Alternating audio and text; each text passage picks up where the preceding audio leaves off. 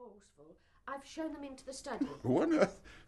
If an Englishman's home is his castle, why don't they equip suburban villas with moats and drawbridges? I expect it's the choir holiday fund. Get rid of them quickly, dear. It's nearly the children's bedtime. I shan't be long.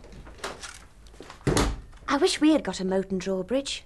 Then when we didn't want people, we could just pull up the drawbridge and no one else could get in.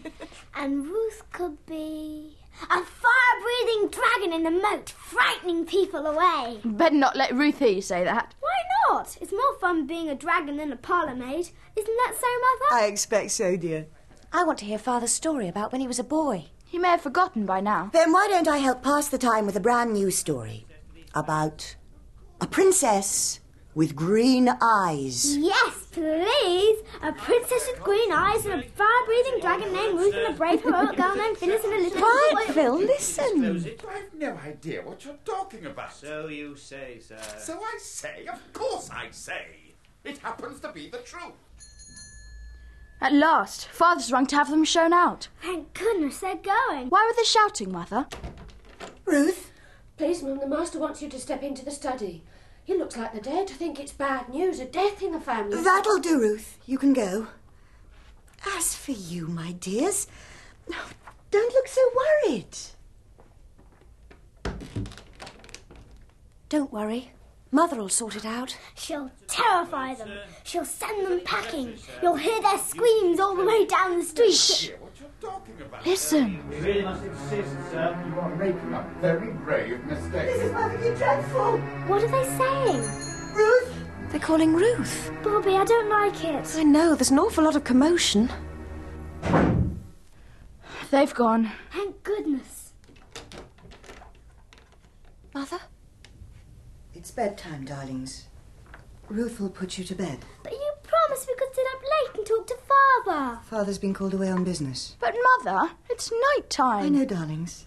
It can't be helped. Won't Father come in and kiss us good night? He asked me to kiss you good night on his behalf. Where's Daddy gone? I can't tell you anything more. Now be good, darlings. Go on up. It wasn't bad news, Mummy. Is anyone dead? Or... Nobody's dead. No. Go, dear. Go now. It was all very mysterious. Phyllis and I went straight up, but Peter waited for Ruth on the stairs.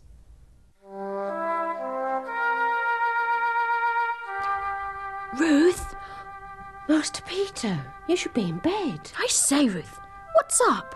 Ask no questions and you'll be told no lies. You'll know soon enough. And later, when Mother came up and kissed us as we lay asleep, I was the only one whom the kiss woke. I said to myself, if Mother doesn't want us to know she's been crying, we won't know it. That's all. When we came down to breakfast the next morning, Mother had already gone out. And she wasn't home at 1 o'clock, dinner, nor at tea time. It was nearly 7 before she came in. Now, my darlings, I want to tell you something. Those men last night did bring very bad news, and Father will be away for some time. I want you all to help me by being good and happy and not quarrelling when I'm away, for I shall have to be away a good deal.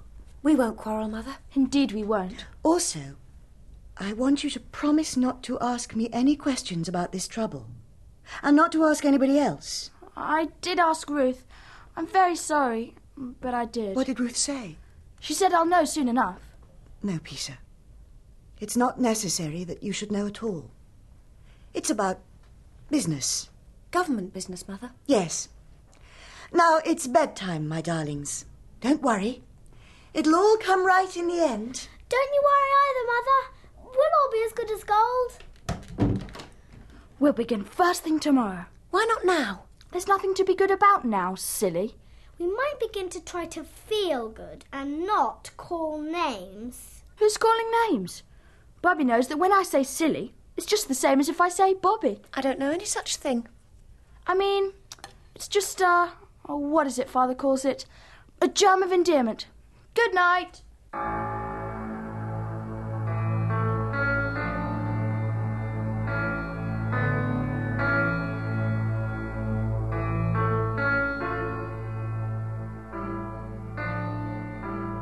Everything continued to be perfectly horrid for some weeks. Mother was nearly always out. Meals were dull and dreary. Then one day, Mother came down to breakfast very pale and with lines on her face that used not to be there. Now, my pets, everything is settled. We're going to leave this house and go and live in the country. Such a dear little white house. I know you'll love it. Of course we will, Mother. We must be all packed by the weekend. We're not being forced to leave, are we, Mother? Of course not, Phyllis. It's just time we had an adventure.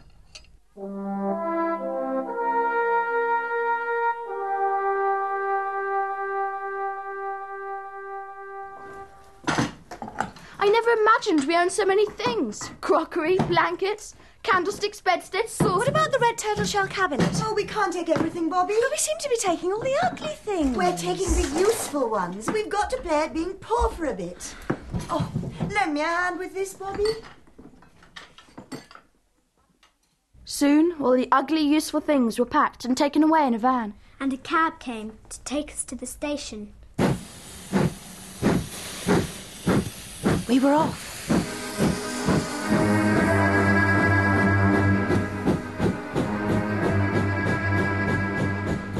At first we looked out of the window, but then it grew darker.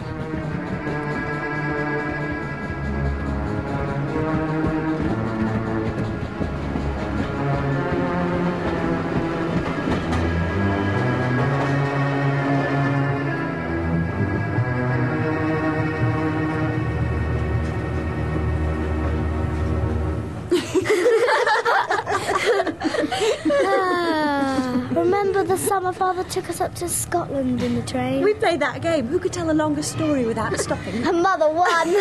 Phyllis ate all the cucumber sandwiches before we'd left London. I did not. Did too. Children. Where should we go this summer, Mother? Phyllis. What's wrong? Nothing's wrong, darling. Try to think of this journey as a holiday. Mother's right. We're on a train, and trains are jolly. I like being on trains with Father. Here, Phil. Cheese and pickled onion. Clickety-clap, clickety-clap, clickety-clap. I feel sleepy. Me too. Then sleep, darlings.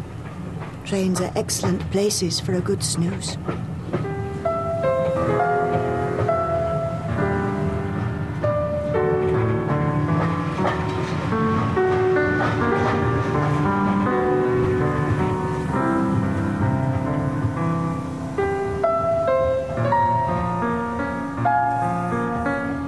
Mother was right. We all had a good sleep. But Phyllis was right too. Train journeys weren't the same without Father. Wake up, dears, we're there. Peter, bring the hand luggage. Roberta, the overcoats. Where are we? It's so dark. My nose is colder than it's ever been before. Oh, my shoelaces have come undone. Come on, dears, we've got to walk. There aren't any cabs here.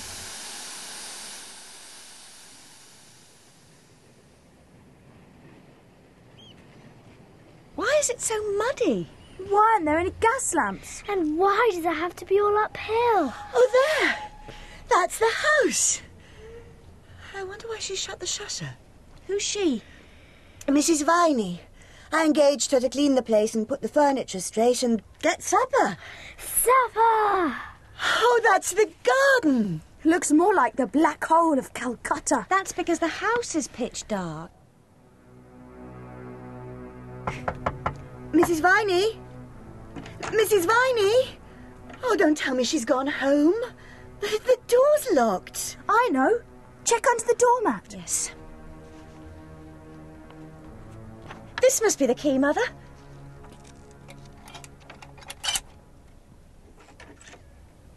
Now then, let's cast some light. There's our kitchen table. And our pots and pans and crockery. We could do with a fire. What's that? I bet it's rats. Oh dear, I wish we hadn't come. Oh, don't be silly. We just frightened the poor mice, that's all. You often say you wish something would happen to you, and now it has. This is quite an adventure, isn't it? Yes, Mother. Now, where has Mrs. Viney put our supper? It's not in here, Mother. Oh, here. Just a rusty cake tin and a broken plate. What a horrid old